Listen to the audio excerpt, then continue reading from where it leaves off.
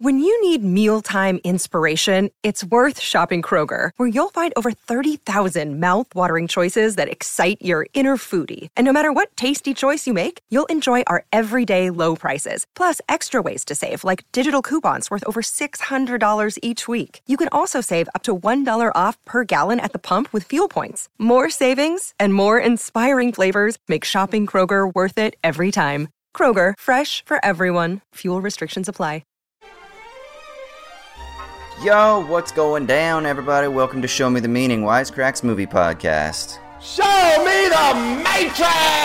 Oh, shit. What up, everybody? I'm Austin Hayden. I'm joined by the Show Me the Meaning crew. We've got Ryan. What's up, film fans? And we got Raymond. Hey, everybody. And this week we're going to be jumping into the highly anticipated, much discussed, maligned in some corners, praised in others. I wonder if this is like a Marmite film. Either you love it or you hate it. I'm not sure. We're going to see. We're going to be talking about Matrix Resurrections, directed by Lana Wachowski, starring Keanu Reeves, Carrie-Anne Moss, Yahya Abdul-Mateen II, Jessica Henwick, Jonathan Groff, NPH, Priyanka Chopra Jonas, and Jada Pinkett Smith. Lots of people with long names. What would your long name be, Ryan Haley? Would you add a middle name, or is Haley a stage name, or is this a full name? I just go by Ryan. I'm like Cher.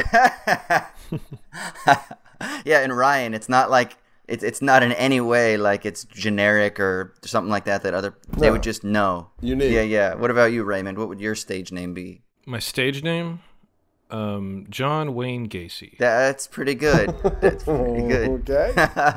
So, as always, we're going to go around and we're going to get some first impressions. But before we do, I just want to give a quick reminder, to make sure you can check out our Twitter, SMTM_POD. That's SMTM_POD. Give us a follow over there. Also, if you can, please give us like a review and a nice rating. A nice review and a high rating, however it is that you want to do it, over in like Apple or in Stitcher or in Spotify, or wherever it is that you get your podcasts. And you can make sure to check out our other podcasts as well, Culture Binge. They're always producing cool shit, and despite what people think online, there is no rivalry between the two of us because we're just clearly superior. Although shouts to the Culture Binge team. Oh shit, shots fired. So make sure you check that out. And also check out our Patreon. That's patreon.com/wisecrack. We've got bonus content there. We've released a few episodes. I imagine here we got one coming up in the near future to say hello to 2022. Also, Happy New Year. I haven't been able to say Happy New Year to everybody. So Happy New Year. I forgot about that. And here we go. Happy New Year, yo. Yeah. All right. So, let's just jump into first impressions. I'm sure there's so much for us to talk about with regards to how this film sits in the franchise as a standalone film, etc., etc., etc. Let's start with Ryan. What did you think of Matrix Resurrections? Oh, no. Well, okay. So this was probably my most anticipated movie of the year, right? I have been so looking forward to this, following its production very closely. I've been following all the San Francisco nights, calling the police, wondering why helicopters are getting exploded on their street all night. I'm like, hell yeah. Anytime that there's giant disruptions where a whole city is calling the police because a movie's getting made there, to me, I'm like, all right, I can't wait to see what they actually filmed to make that happen. And my overwhelming feeling after watching this is, what the fuck is Lana Wachowski on? What did she? What happened in the last several years to get what we got? I'm not saying I hate the movie either. I think it is a spectacular disaster piece of a movie.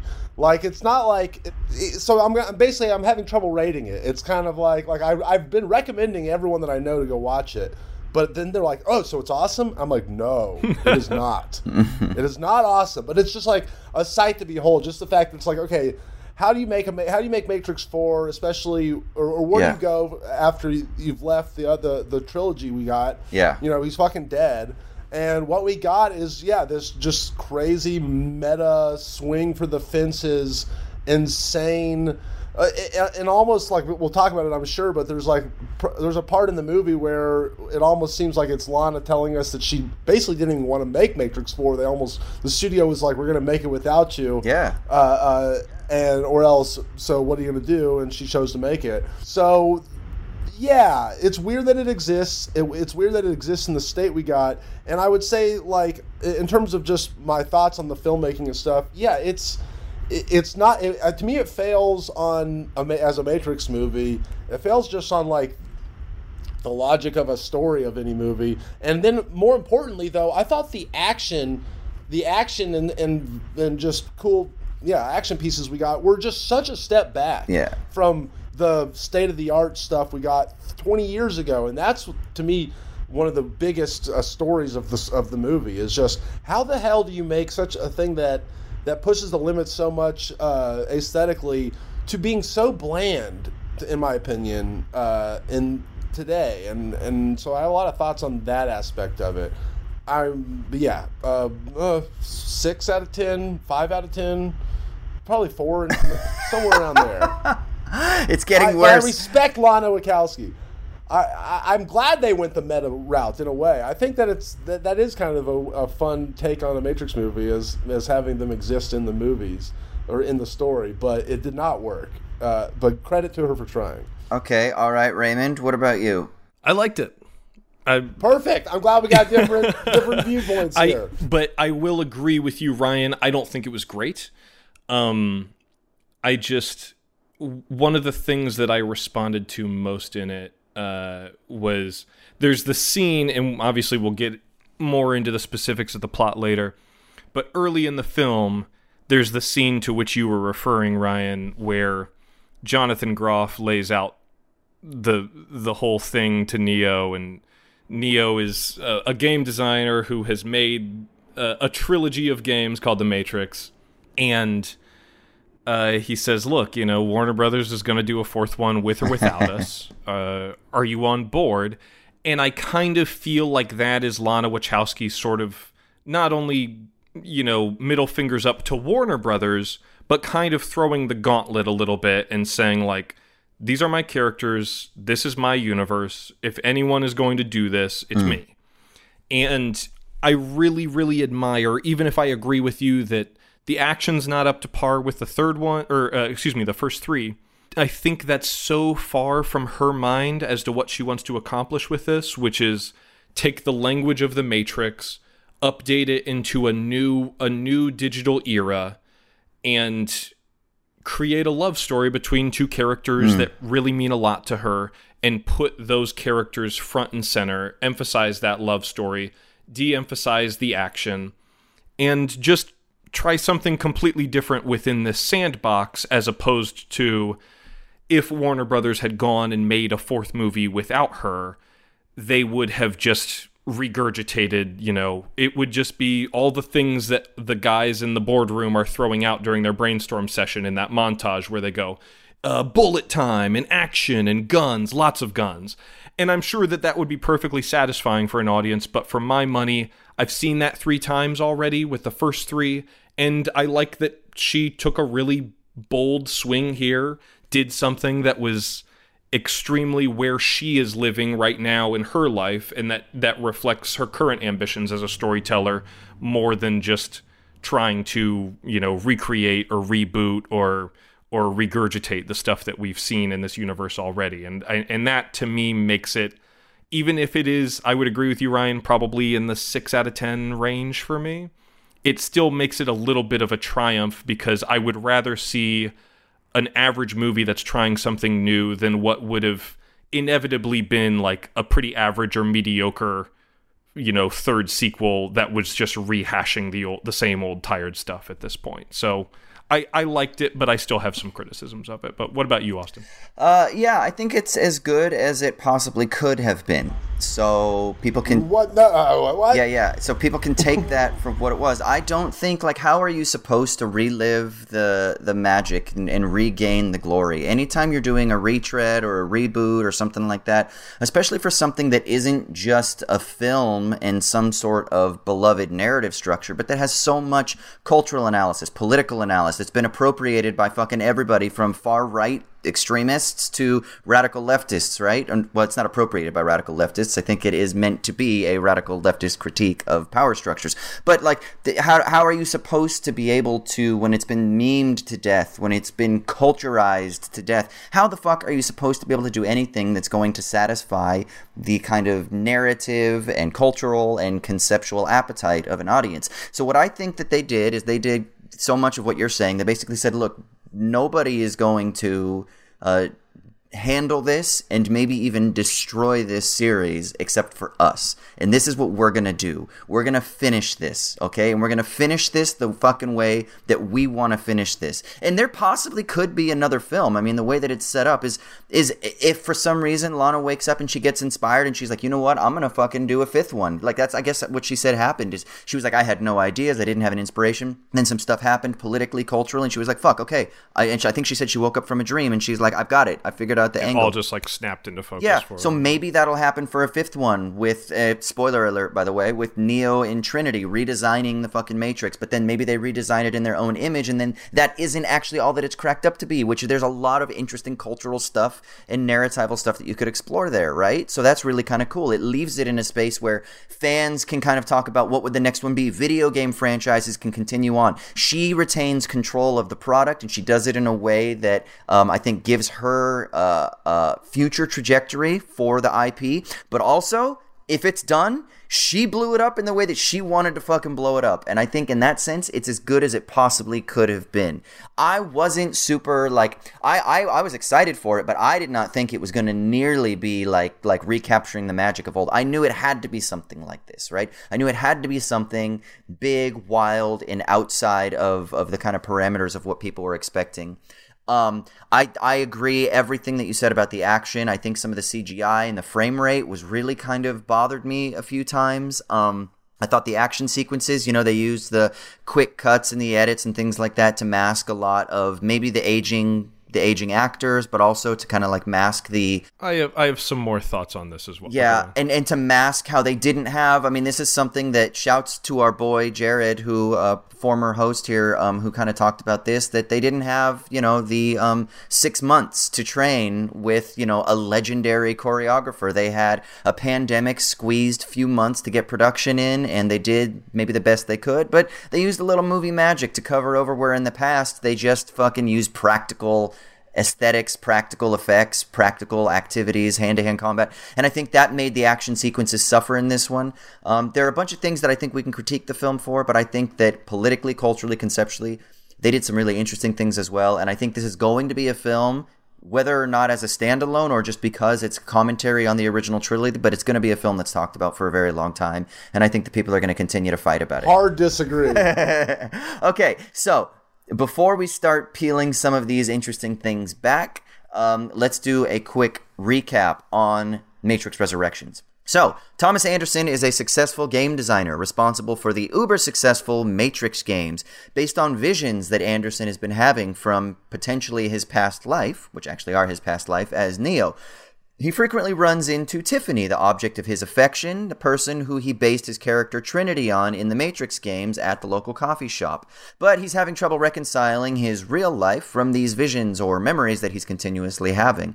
He's prescribed medication by a therapist, a blue pill, and is reminded to keep checking in with what is real, touching his fingertips, feeling the solidity of the quote-unquote real. Meanwhile, Bugs, a new character, discovers a program embodying Morpheus and helps free him before Smith, who is actually Anderson's boss, can erase this program. Now, once protected, Morpheus and Bugs track down Anderson and extract him from the Matrix, confirming Anderson's visions all along that he is, in fact, Neo. Now, in the machine world, Neo and Trinity have been kept in these pods in close proximity, isolated from the rest of the human batteries fueling the machine world. And back in the Matrix, Smith and other exiled programs, we learn, they want to return to the old Matrix, where they can be free and run rampant and do their thing. So we then start to learn that, in fact, Anderson's therapist is actually the new kind of ruler of this world, taking the place of the architect from the original trilogy, who is now the analyst, which I think there's also something that we can talk about there. What's the difference between architecture and analysis? The analyst of this new form of the Matrix, replacing the old architect, designing this new world in a different way, an upgraded way, because now the enslaved desire their enslavement. They enjoy it. Therefore, they are more productive for the machine worlds, and they also don't have the same desire to be freed. Neo waking up, however, has disrupted the balance of energy production, and the analyst tries to convince him to return. Neo, of course, refuses and decides that he wants to free Trinity so that she can be woken up, despite concerns that she might actually enjoy her status in the Matrix. Now, when Tiffany does remember her past as Trinity, her and Neo fight their way out of being cornered, and hoping that Neo can regain his full ability to fly, they jump off a skyscraper together, but to everyone's shock, maybe not, he can't quite regain his powers, but Trinity can. She's the one who can fly now in this new Matrix energy dynamic, and she brings them to safety. Trinity is now the one who seems to have the excessive powers over this form of the Matrix. With that in tow, she and Neo confront the analyst. They thank him for a fresh start, and they warn him that they're going to be the ones remaking the Matrix from now on. All right, before we continue, we got to give a shout out to our sponsor of this week's episode, Skillshare. Skillshare is an online community where you can connect with other like-minded people and creatives, and where you can explore projects that you're passionate about. This is one of the reasons why Skillshare is so cool, because you can unleash your creativity and you can pursue your passions right from the convenience of your own home. They offer thousands of classes for creative and curious people on topics such as iPhone photography, drone filming, editing, classes on improving productivity, UI, UX, web design, activism in your artistic production, how to make a feature, how to write a book, whatever it is, they've got stuff for you. I've actually been taking some courses on ethical design and digital design and things like that. They're really freaking cool. Some of them are really short. They're broken up into nice little neat 2 to 5 minute lessons, so you can go through a whole lesson, pretty quickly, and you can listen to it at 1.25 or 1.5 speed if you are a busy person like I am. But anyway, if you want to explore your creativity and you want to connect with some cool people, go to Skillshare.com/SMTM. That's Skillshare.com/SMTM, and you'll get a free trial of their premium membership. So if you want to take advantage of this free trial, go to Skillshare.com/SMTM, or you can click the link down below. All right, now we're going to get into this, but we do want to also give a shout to the people who are watching us live on YouTube right now. Please comment down below. I'm sure that you have theories, you have thoughts. Give us substantive stuff, and we'll try to engage with it. And then, of course, if you're listening to this on the podcast form and you want to get involved in the live chat, just remember that we record periodically, so you can follow us on Twitter and you can find out when we're recording, generally around the same time every week, although this week is a little bit different. But if you subscribe to the channel, then you get notifications, and then you can be on all the live chat. And now I'm going to stop talking. Let's start peeling this thing apart. Ryan, spew some more hate for us. Yeah. Spew some more hate for us. Get us started. All right. Well, for one, you've said it a couple times, and I've seen some people echo this in the chat, this line, I felt it was as good as it could have been. I just don't understand that. Give me the keys to the Matrix. I will make a better Matrix 4. I'm sorry. Okay, what, in your world, scrap this, what happens with Matrix 4? What happens? Well, okay, we've talked Matrix on here before, and I'll kind of reiterate my, thoughts on the first one. Obviously is such a well-told hero's journey, a simple story told very well that blew everyone's mind, right? I was like, whoa, I didn't see that. Life's a computer. That's all you got to know. That's the beginning and end of the philosophy. You can dig into it more, as Jared built a whole channel basically around doing. But it works as a piece of popcorn entertainment, and stuff. And so obviously, and then the second and three essentially just are exposition the movie and take everything mysterious and cool about it and try to explain it, and it doesn't work in my opinion. And I think you don't like 2 and 3 at all. I think 2 has fun popcorn stuff too. Obviously, the Burly Brawl and stuff is all cool. I don't need it to be just dumb, but it. Like I said, to me, that's why the first one works on such a great level. It's such a smart movie, but it's simple and whatever, it works. This is just so bogged down in like I said, the exposition of it all. And I would have thought they would have learned their lesson from that and gone, all right, let's not get back to meat and potatoes and remake Matrix 1, but maybe take the meta elements that they were going for with Matrix 4 and, have another well-told hero's journey and stuff. But I think they kind of did all the worst of all of it. They again brought us, an architect-like character with Neil Patrick Harris, which is cool. I like diving into what they're going for, but it just, like I said, doesn't work like number one does. There's all these monologues about the inner workings of the analysis of the Matrix, which I would love to hear y'all's, analysis of. But to me, yeah, it just doesn't. It's too much. It's too much explanation and not enough showing the cool shit. That's where that's where I'd start. What about you? Who analyzes the analyzers? We do. So, okay, Raymond. What about you? What do you think about this? What about me? I mean, I don't know. Ryan, I hear you on all of that, and I understand why that's an easy response, and not to say that you haven't considered this, but I think that's it comes back to what I said before, is that all the cool stuff that is so iconic about the first movie and by extension parts 2 and 3, it's just they've been there, done that. And B, I just don't think that's where Lana Wachowski is in. But you can do it better right now. It's not like, oh, we can't make an action movie. We've been there, done that. You can just expand upon it, build upon it. But make it different. But different. I could say, yeah, you can do it bigger and better. And then I'd point to parts 2 and 3 and be like, do those feel better, or are they just bigger? And that's the thing, is that everything on the table, the 1999 movie is a fucking masterpiece. It's great. And I think what was so wonderful about that movie at the time, and even now, is that it was following 20 years of action movies that all felt the same. That all, it was all the Die Hard knockoffs and Rambo knockoffs, all that stuff. The vernacular, at least of American action cinema, was very much watch that car blow up and watch big guy punch or whatever. And the way that they synthesized so many influences with that first Matrix, it was unique and revolutionary and exciting. And despite all of the parodies and ripoffs and knockoffs and people that tried to do it and failed, 20 years later, I rewatched the original trilogy before going into the fourth one. It still feels unique. It still feels fresh and exciting and I think that just serves to underline how difficult it is to do what they're doing on that level. And there have been other great action movies. Fucking Keanu Reeves is in other great action movies right now. I think the John Wick movies rule.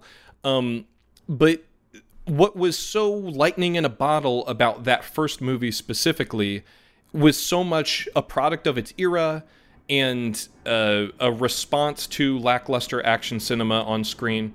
And I think that this movie is similarly a product of its era, but she's just interested in commenting on things in a different vernacular.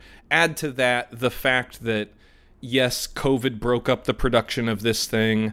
And also Lana Wachowski's work style has, not just with regards to what she's trying to accomplish textually, her approach as an artist, when they were doing the early Matrix, I think when they were doing the Matrix sequels, they were doing 90 or 99 takes. They did interviews at the time where they talked about how they had read a book about Stanley Kubrick doing 100 takes, and they just decided, okay, that's what you have to do to be a great director.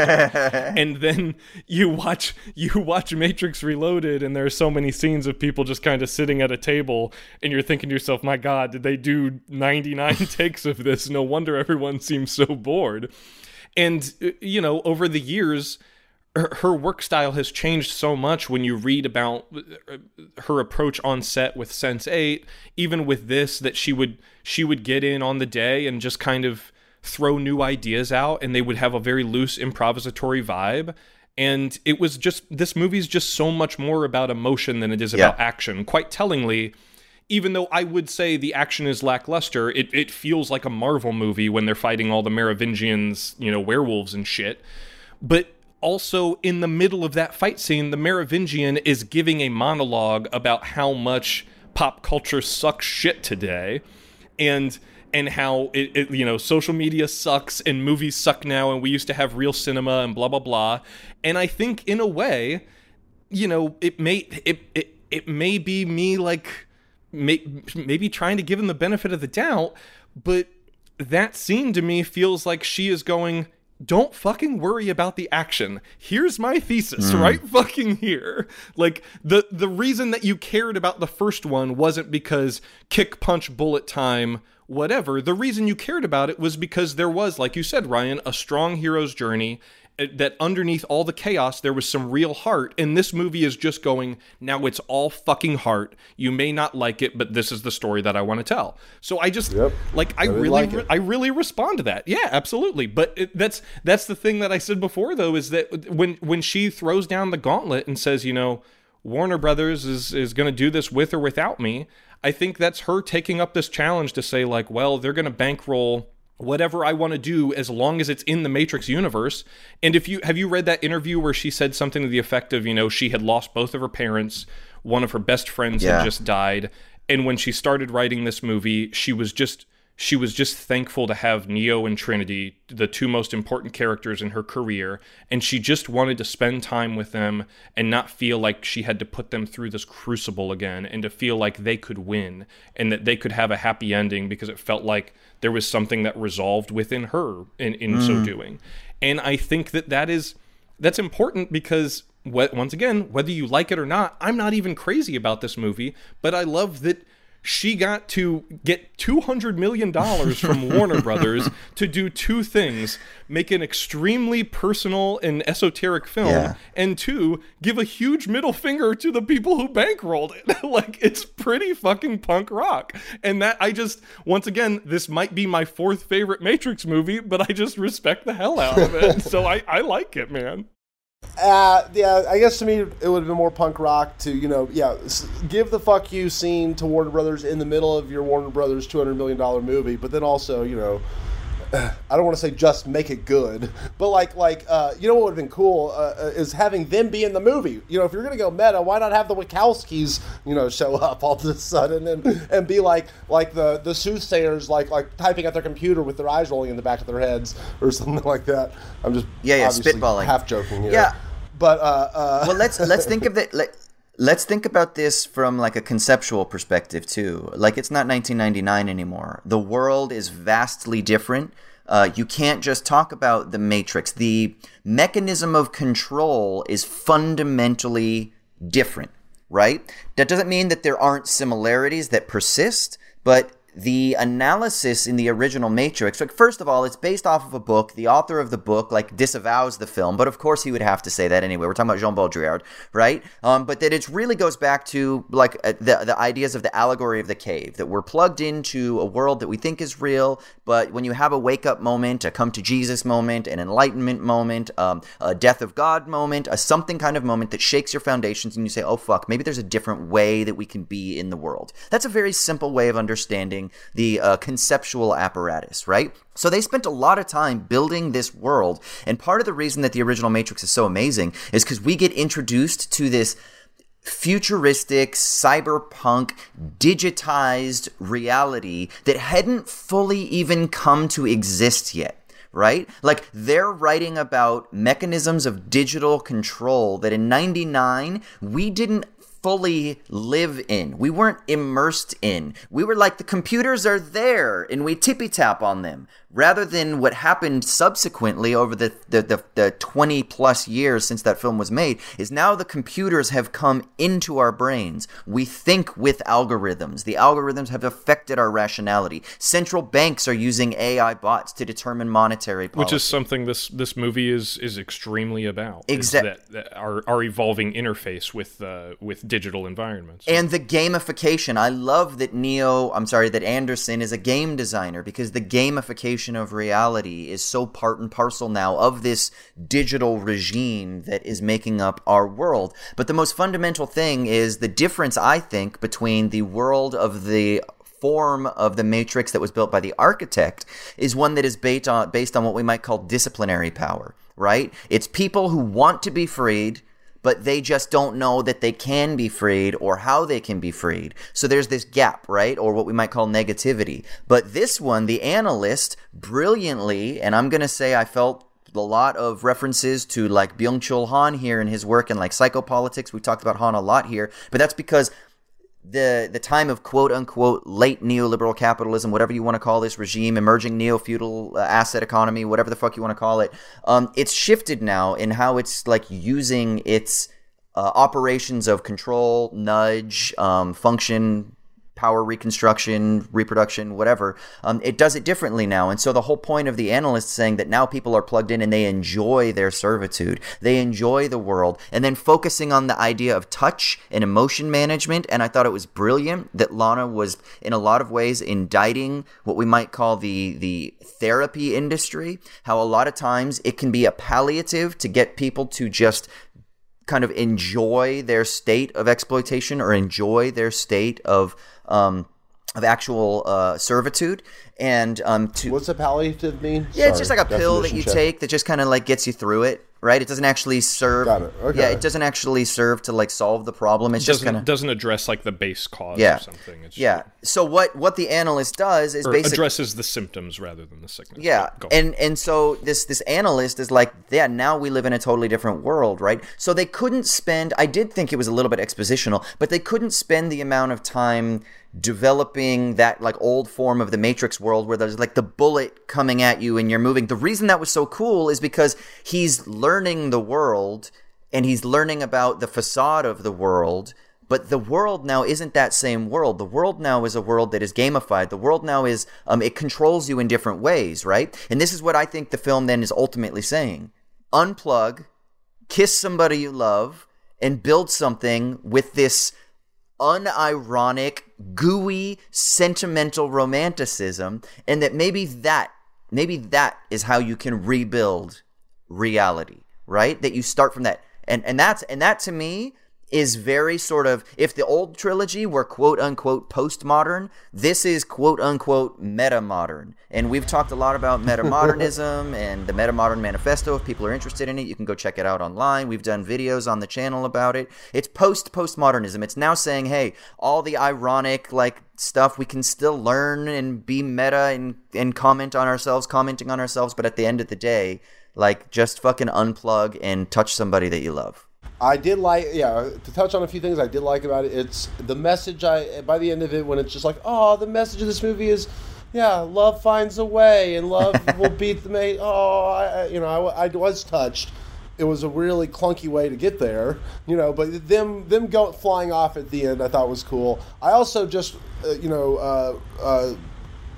visually, I loved whenever the people were jumping out the windows. I thought that was a great visual conceit. The like swarm mode or whatever they described it as. Yeah, swarm mode was cool. Yeah, and you touched on something, Ryan. At one point you said, like, why not just have the Wachowskis put themselves in there and like they did. Neo is playing Lana Wachowski. Right. He's sitting at his more desk. 1-to-1, baby. Yeah, I know, but like he's sitting at his desk tooling around with the Matrix and reliving certain memories of it, and literally the first scene is a new character watching the first scene from the original Matrix and being like, yeah, it's the same, but it just doesn't feel the same.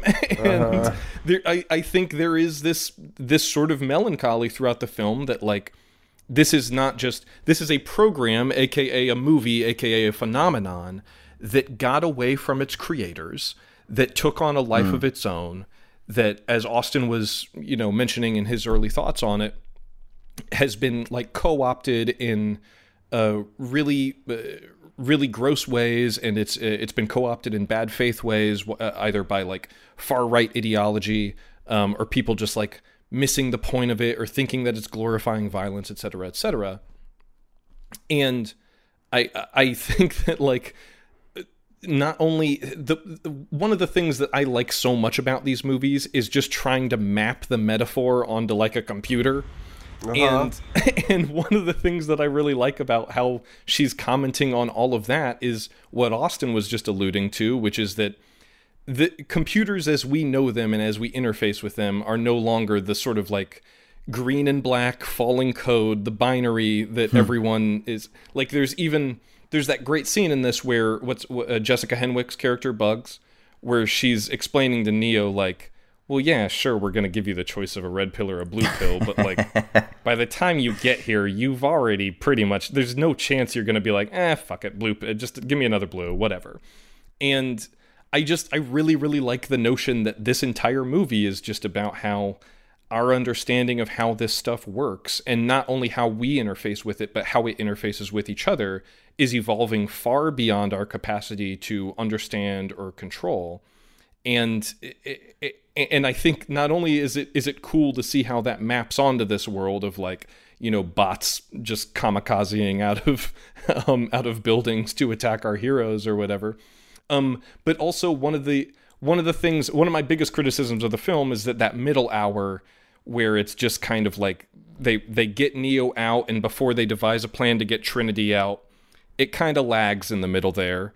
And but one of the ideas that they introduce in that I really, really love is this notion that like, well, yeah, we started liberating so many people that all the computers just started fighting each other for attention and stuff.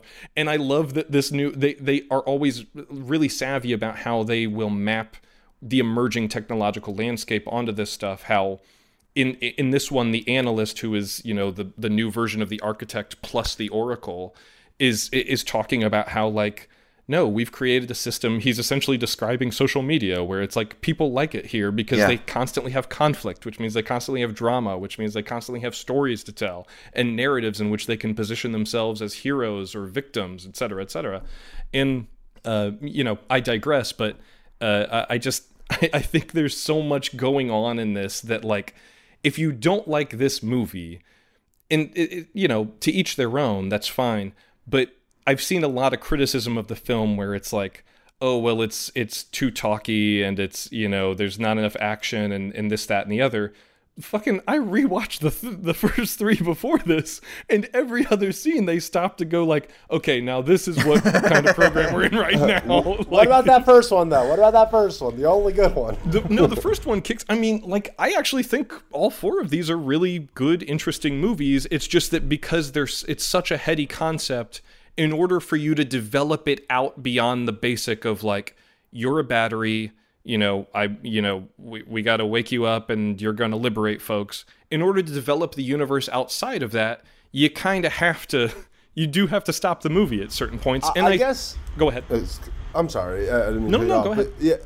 Yeah, not to beat a dead horse, but yeah, I guess to me, you know, I would disagree with what you just said in the sense that simple idea, kind of like what I was saying at the beginning, that simple idea of we're a battery, we're part of a computer, is so strong that I think that you could stretch it out over multiple movies without having to go so deep into, like you're saying, mapping it to, you know, the evolving technology, you know, because to me, whenever they're like, the like in the second one, you know, like the Agent Smith can replicate itself. Okay, that's kind of cool. You know what I mean? I get the concept of it and stuff. But yeah, just to go into so much detail about how, you know, relating our reality to an actual physical computer and giving us characters that are actually physical computer things, you know, like, yeah, it's cool. I get what they're doing, but it certainly isn't making me go, whoa, mind blown. There's an actual key guy, you know, like the first one. It's just kind of like, too clever by half, whatever the term is. You know? I understand and I appreciate that, but I also think you would concede that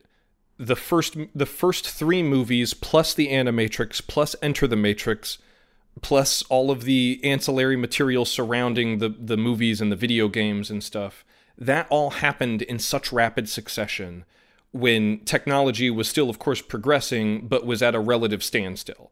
Now, I mean, that I recognize that's an oxymoron, but I know what you mean. Yeah, you know what I mean.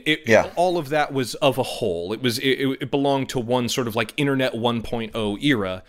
I think it is kind of tough to move that story forward 20 years in reality and 60 years in the universe of the Matrix without having to reset the pieces a little bit, because it's like you just can't use that same.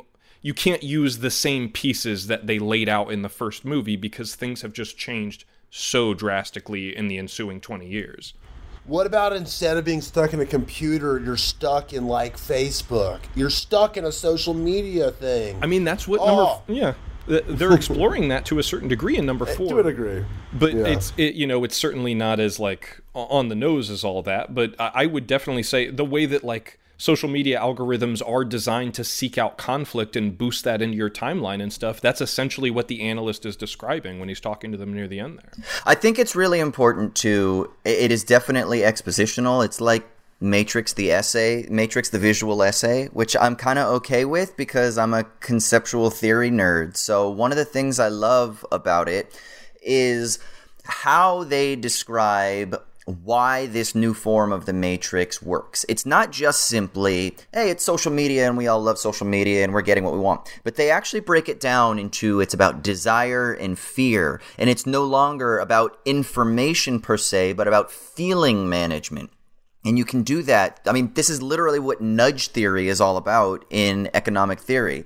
We know this. This is what advertisers do. They're just nudging your decision making, right? They're just nudging your choices. And so there's also a critique of the whole idea of rational choice and rational choice theory and the way that we typically understand economic theory and decision making. And then there's a critique of politics. And it's like, if you are in this situation, well, then you won't fight for your freedom in the same way that you did before. So I think it's really important to kind of, when you can kind of get to the kind of concepts, the nuts and bolts of things, we start to see a really, I think, rich conceptual tapestry of a really kind of lovely contribution to the discourse, for lack of a better term, right? And I think that Lana had to do this because she was another thing that she was doing amongst everything else we've said is she was wresting her product away from people who have taken it in directions. Like there's that famous tweet, right? Where isn't it like fucking Donald Trump Jr. and somebody else who like... It's like Ivanka Trump and Elon Musk talking about taking the red pill. Yeah, and then she's like, fuck you both. That's both of them and says, fuck you both. Yeah, so like, fuck you both, right? Which is great. This is her... No truer words have ever been spoken. No, this is her basically saying, look,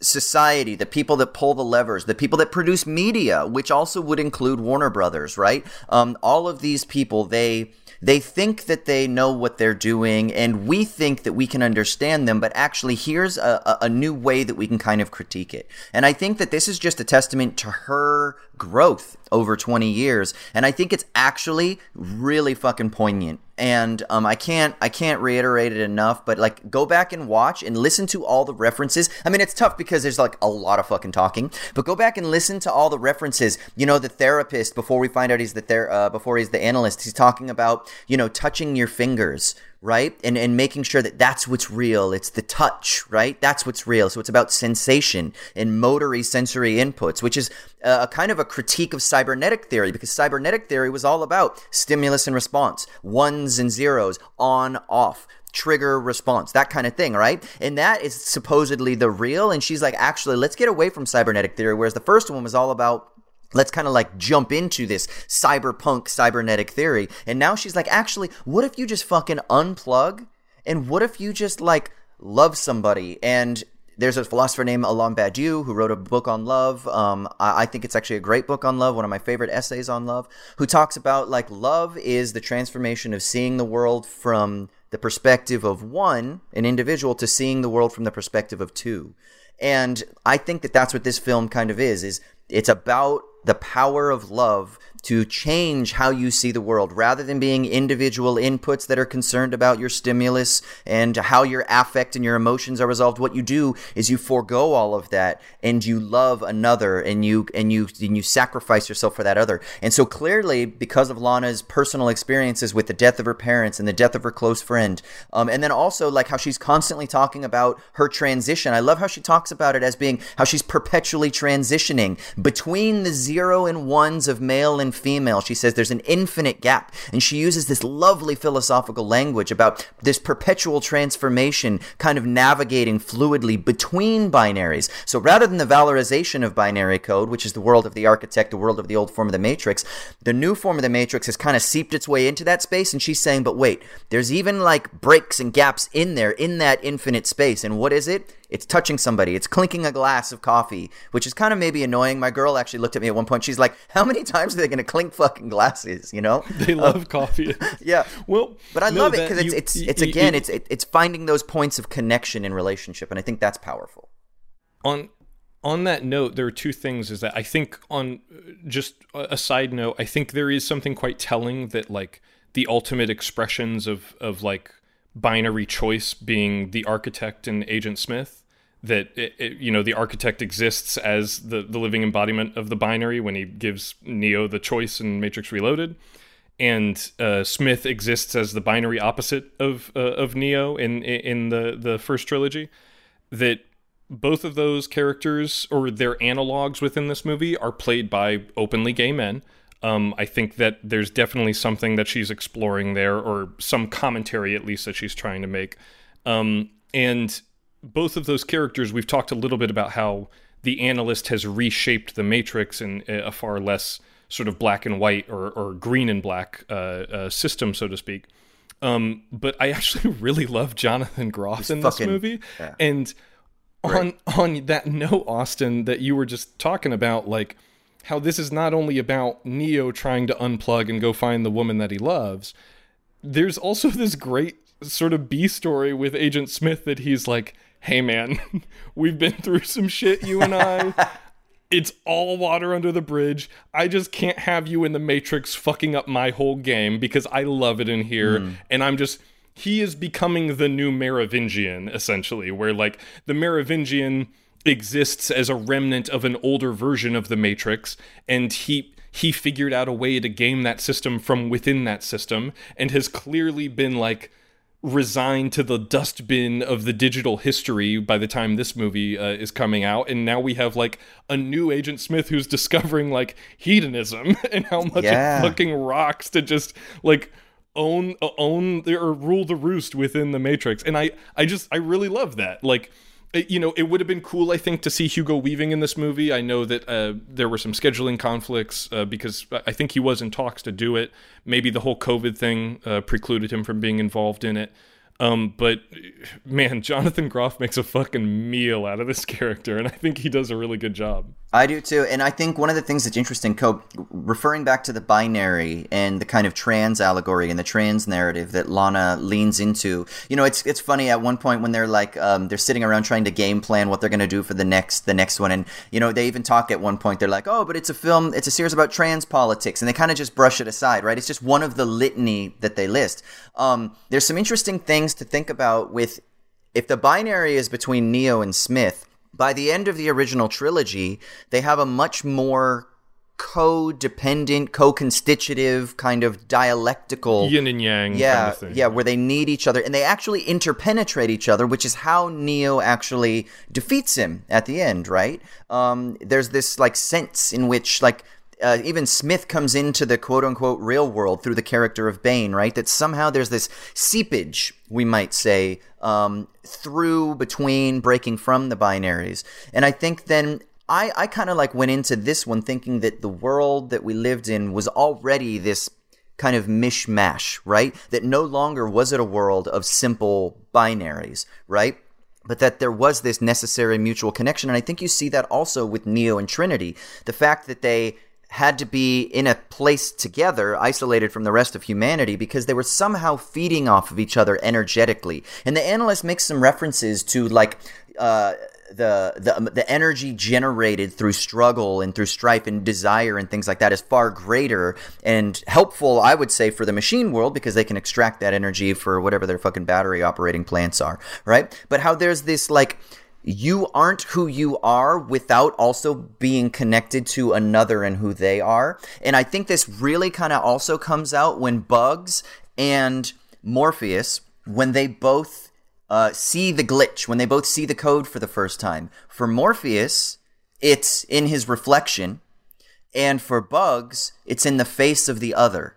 Now, philosophically, and I think from a story perspective, there's some really cool things here, because it isn't just you see it because you sense it because you know it, but it's needing to be in contact with something that is not you, right? Which means you can't do it in isolation. And there's all this stuff in psychoanalytic theory that there's a lot of references to in all of the films, but especially in this one. About, I know, I'm sorry, I'm rocking back and forth here. Double fist. I got my mic in one hand and I got my coffee in the other. I'm enjoying you got your simulate. I'm enjoying the hedonism of the Matrix. But yeah, so you've got like this reflection coming back to you, right? Seeing your face through the face of the other who is seeing you, or something along those lines. And there's some really beautiful stuff to think about, I think, politically there as well. Like, one of the kind of famous ideas is that philosophy is ethics. This comes from like Emmanuel Levinas, who really famously writes about like the face of the other and stuff like that. And there's some really beautiful stuff here that I think Lana is trying to like tangibly say, like what is the purpose of reality? You know, it's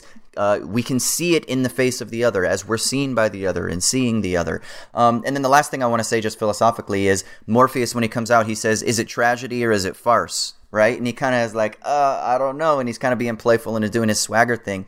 Well, that's a reference to Karl Marx, who talks about, you know, how history unfolds first as tragedy, then as farce. There's a reproduction of it. And I think what Lana is doing there, is it tragedy or is it farce? Is this the first time? Is this the repetition? Is this sad and terrible? Or is this just almost like just comedic? And I think it kind of like explodes that. And I think that's really interesting.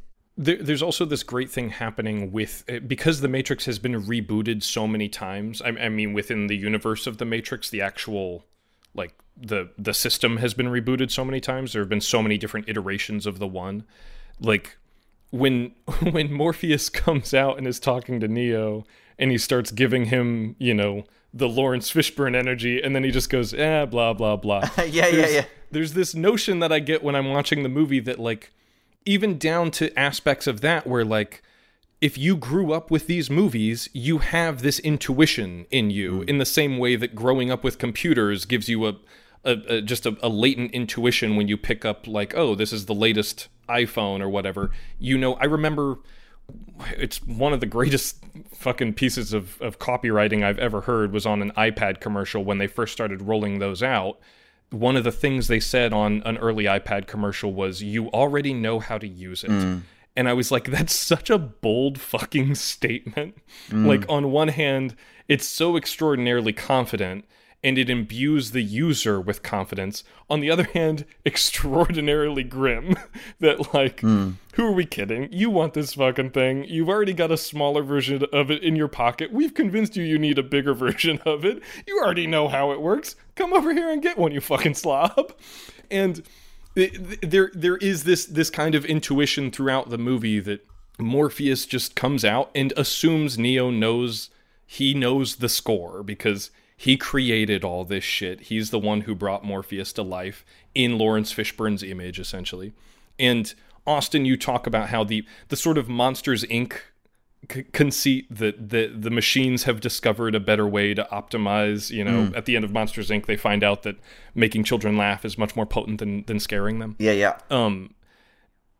There is this really beautiful conceit that they introduce in this movie that, on that note, Neo and Trinity create not just batteries in the sense of being disconnected, but they are a positive negative that, through however many iterations of the Matrix, they have discovered that, like, we need to keep these two in the system because they generate enough power to just keep the whole fucking city running.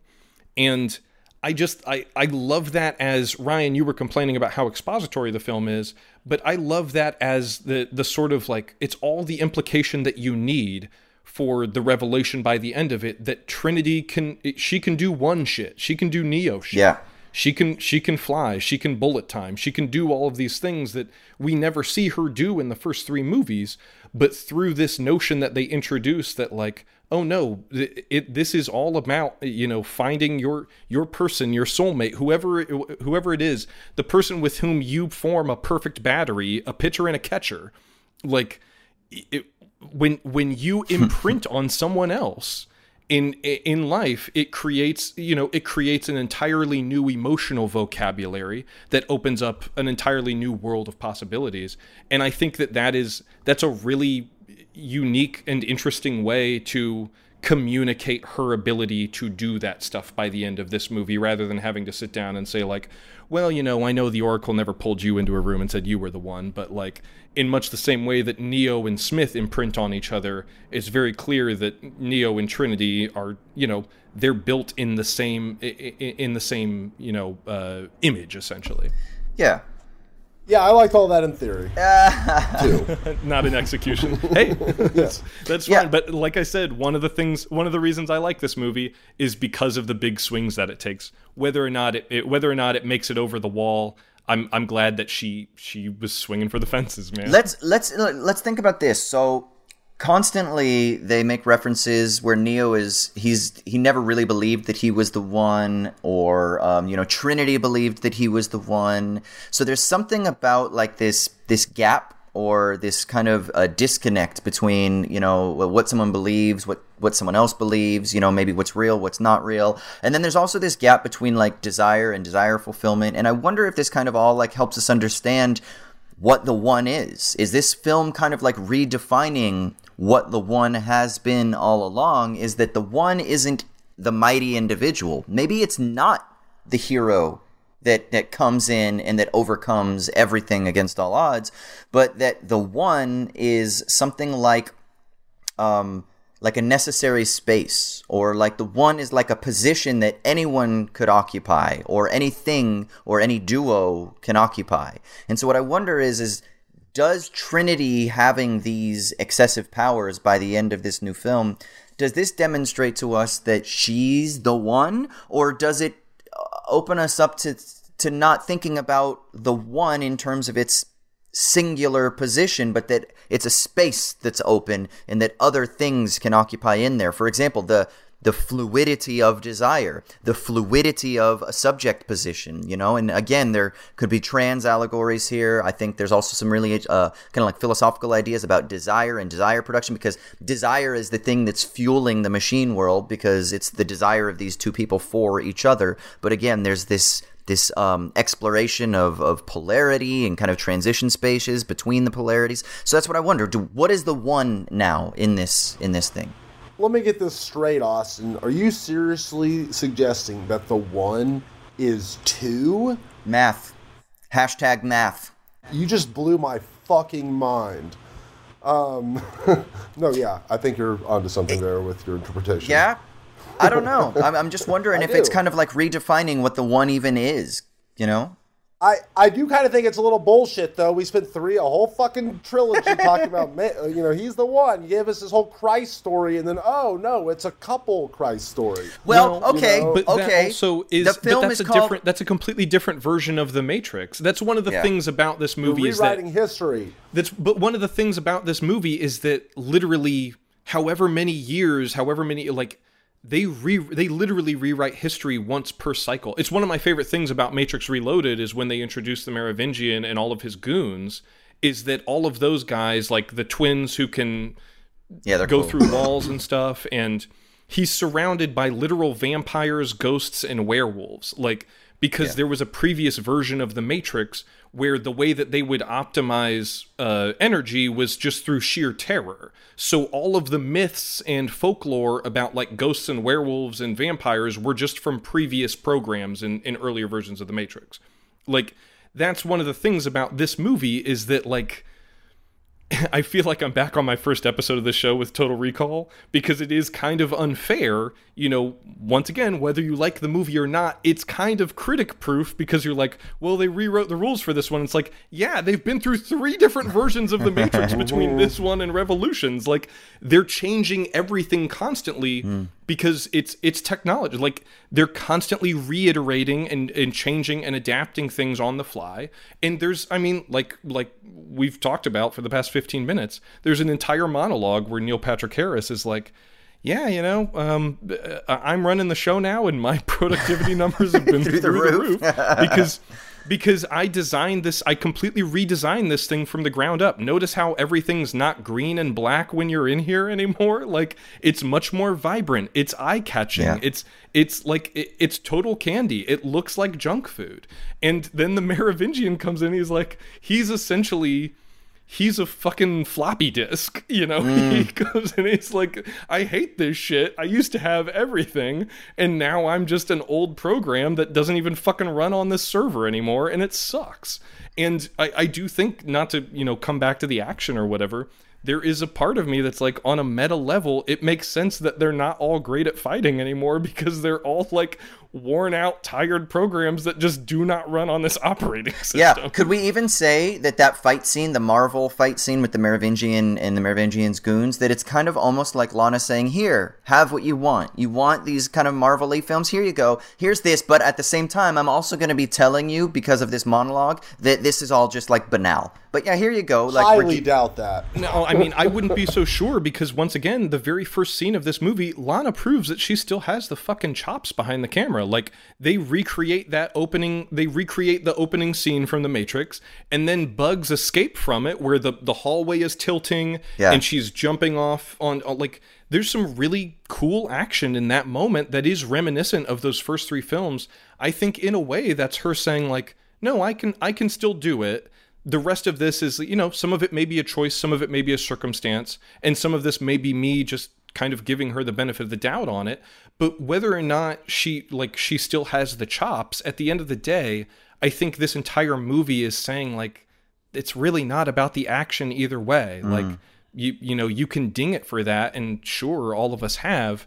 But at the end of the day, what makes this machine operate is fucking love. And that's, I mean, like I said, I kind of think this movie kicks ass. I'm legit getting a little teary-eyed right now, because I think that's so beautiful. Okay, we have to wrap this up. Ryan, I feel like we've steamrolled you a little bit. You have the final... And on your worst day of 2022 so far, no doubt. Oh. Okay. Folks, send good vibes Ryan's way. Another day is here, and you're ready for it. What to wear? Check. Breakfast, lunch, and dinner? Check. Planning for what's next and how to save for it? That's where Bank of America can help. For your financial to-dos, Bank of America has experts ready to help get you closer to your goals. Get started at one of our local financial centers or 24/7 in our mobile banking app. Find a location near you at bankofamerica.com/talktous. What would you like the power to do? Mobile banking requires downloading the app and is only available for select devices. Message and data rates may apply. Bank of America NA, member FDIC. I already did it once, but during this, I'm gonna, if you will allow me, I'm gonna give my last little pitch for what the perfect Matrix 4 is. All right, it starts. All of the some human being hits off the Matrix. All of the humans escape from their goo pods. Oh. So now, not one is inside the Matrix anymore. We're like, whoa, this is crazy. But then guess what? We figure out we're in a matrix within a matrix, dude. What we've always wanted. And then that's the beginning of the new trilogy. All right, send me my check, Wachowskis. I'll expect that. Okay, this would be my... if we're speculating now, the last thing I'll say is, I think I've already said everything. I kind of really enjoy this film. Talking about it even more now. You guys are nuts. I know. I kind of want to rewatch it. It makes me want to go back and watch Sense8 again, too. And it makes me very hopeful that not just the Wachowskis, because I know Lily, I think, is kind of taking a step back from doing sci-fi stuff. I know that she's kind of done some stuff in, what was it, the TV series? Yeah, I don't think she wasn't even involved with season 2 of Sense8. Oh yeah, and I think, but there was another show that she was involved with that was based on a true story. I can't remember. But anyway, I know that she took a step back. But anyway, it gives me hope that at the very least, Lana has a lot left in the tank, you know? And I know a lot of people were worried after Jupiter Ascending, which I didn't love. I know people who really defend Cloud Atlas, but again, I didn't love it. I kind of like Speed Racer, but I know a lot of people were like, shoot, is their best work behind... Speed Racer kicks ass. I love Speed Racer. Speed Racer fucking rules. Can we do Speed Racer on this? Yeah, let's do okay? You know, I don't mean to come off as a hater here. I'm a Wachowski apologist. Even there's stuff that no one likes, like Jupiter Ascending. I saw it twice in D-Box. God, I thought Jupiter Ascending was so bad. But I think that Lana is a phenomenal filmmaker and storyteller and creator of concepts. And to me, in this day and age, I think the role of the director can take on different forms. I think that cinema is different than it used to be. It's always responding to the context out of which it emerges. And I think Lana has a wonderful beat on the world around us. And for me, I think that it makes me excited to see what she is going to be doing next, because I think that she has fascinating and important things to tell us. And I think that's what an artist does. An artist kind of like, that's why the whole idea of the muse descending upon us was an idea. The artist kind of taps into things that we don't typically encounter in our daily experiences of waking up, going to work, et cetera, et cetera. And we need the artist to kind of shake us up a little bit. And I think that's what art, when it's at its best, that's what it does. And I'm excited to see what comes forth. And even if there is no official films that are in the sequence of this franchise anymore, I think that she's still always going to be commenting on themes that she's brought to the fore, and I think that kind of makes me excited to see what else might come out. So that's the last thing I'll say. Raymond, final word. In this movie, Neo never shoots a gun. Trinity never shoots a gun. Neo's one form of fighting in this is just like it's just putting his hands out. Awesome. Quite tellingly in a defensive posture. I think he doesn't want the burden of responsibility. He just wants to try and fucking clear the road ahead so he and his lady can ride off into the sunset. And I'm glad that they have the opportunity to do that in this film. And you know, it's not every day that we get a $200 million love story. So even if it stumbles a little bit, fuck, man, this even if it is a sequel, it kind of feels like the originals, fresh within this film landscape. And I really appreciate it. For that simple reason. NPH says something at some point. He says that people don't want sentimentality, and I think he's right. But maybe we need it. Maybe we need a little bit of just unironic romantic sentimentality sometimes. Lana Wachowski 100% knows what the audience wants out of a Matrix sequel, and she's delivering, to the best of her ability, what she thinks the audience needs right now. And I appreciate that earnestness. And you know what, Ryan? Before you put it down again, it's her. I want to. It's her gosh darned movie to make. Well, that's the thing, is that I like I said at the beginning of this, I really, really genuinely appreciate the big, bold swing she's taken. She could have turned in just the meat and potatoes, let's let them fight with guns again thing, you know, that maybe I was pitching at the beginning of this. But I definitely think, you know, that I would push back on that she 100% knows what people want out of a Matrix movie, because she's had 3 attempts after the first one and kind of failed on the last 3 as far as I'm concerned. All right, let's wrap up. Let's leave it at that. Wrap this up. First of all, I would say send your hate mail to Ryan, but Ryan has COVID, everybody. Please. So send flowers and balloons. You can send them digitally via binary code to his Twitter account. Ryan, where can people find you on the internet? Ryan Shorts. I'm going to start cranking them out again here soon in 2022. Within the next 10 days from now. Yeah, I'm going to get a lot of work done, I can tell you that, with my disease I have now. All right. And Raymond, what about you, brother? Yeah, you can find me on Twitter and Letterboxd. I'm at Crematoria. Sweet, and you can find me on Twitter, you can find me on Insta, Austin_Hayden or AUS_HAY. We didn't get into the mailbag this week, but that's because this film just has too damn much to talk about, and I figure that the mailbag will be flooded now about this film, so please... Yeah, I reckon bring it so. on. Email us, you can email us movies@wisecrack.co, that's movies@wisecrack.co, or you can call us at 1-213-534-8807, that's 1-213-534-8807. Please keep your voicemails as concise as possible so that we can play them and then answer them, hopefully next week or the following weeks. And then, of course, follow us on Twitter. You can hit us up there with your questions, thoughts, quick takes, things like that, SMTM_POD. Check out the Patreon. Check out Culture Binge. Ryan, send us out of here. Goodbye from Memphis, Tennessee. This has been Show Me the Catrix. We forgot to talk about that part. It's all right. See ya.